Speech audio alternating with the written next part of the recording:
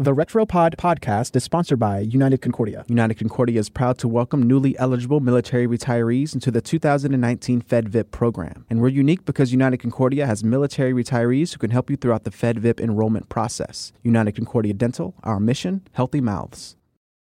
Hey, history lovers. I'm Mike Rosenwald with Retropod, a show about the past rediscovered. Earlier this fall, Sandra Day O'Connor, the nation's first female Supreme Court justice, announced in a public letter that she was withdrawing from public life. Like her late husband, O'Connor is suffering from dementia, a sad decline for a towering legal mind. Her letter struck a wistful tone. O'Connor marveled at how a cowgirl from the Arizona desert could reach the highest court in the land. My greatest thanks, she wrote, to our nation, to my family, to my former colleagues, and to all the wonderful people I have had the opportunity to engage with over the years. But it turns out that wouldn't be her last moment in the news. A week after O'Connor issued the letter, the country was gobsmacked to learn something truly extraordinary about her relationship with one of those former colleagues, the late Chief Justice William Rehnquist. For almost all of O'Connor's tenure on the court, Rehnquist was, as justices like to call their leader, her chief. But decades earlier, he was her beau. We know that from Joan Biskupic's 2005 biography of O'Connor. In the early 1950s, Rehnquist and Sandra Day, as she was known then, attended Stanford Law School together. They shared notes. They studied together. You know where this is going. The future Chief Justice of the Supreme Court and the future first female justice fell in love.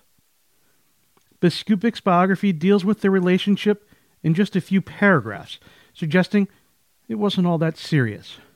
But it turns out it was, at least to Rehnquist. They didn't just date. He proposed. How do we know? Well, Evan Thomas, a best-selling historian and biographer, is working on a new book about O'Connor. During his research, he discovered letters between O'Connor and Rehnquist that shed light on their earlier relationship.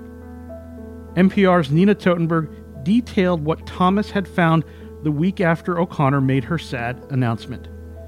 In one of the letters, written after Rehnquist had graduated and moved away, he wrote that he needed to see O'Connor to discuss important matters.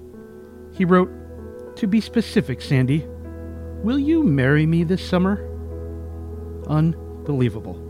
But by then, she was already dating a different law school student, her future husband, John O'Connor III. Their son, Jay O'Connor, told NPR that while he didn't know of the Rehnquist proposal, the family did know that she was apparently a hot item. He said, "Multiple men proposed to my mom when she was in college and law school, and ultimately, my dad was the one who was the real deal." There was never any hard feelings between the two future justices. They had homes near one another in Arizona. They socialized. And of course, they worked together on the highest court in the land. O'Connor's son marveled at it all. How they didn't wind up married, but on the high court together for more than 25 years. Rehnquist died in 2006. As his casket was slowly carried up the steps of the Supreme Court, O'Connor stood near the top, wiping away tears. I'm Mike Rosenwald. Thanks for listening. Special thanks to Michael Bryce Sadler, who helped report this story for the Washington Post.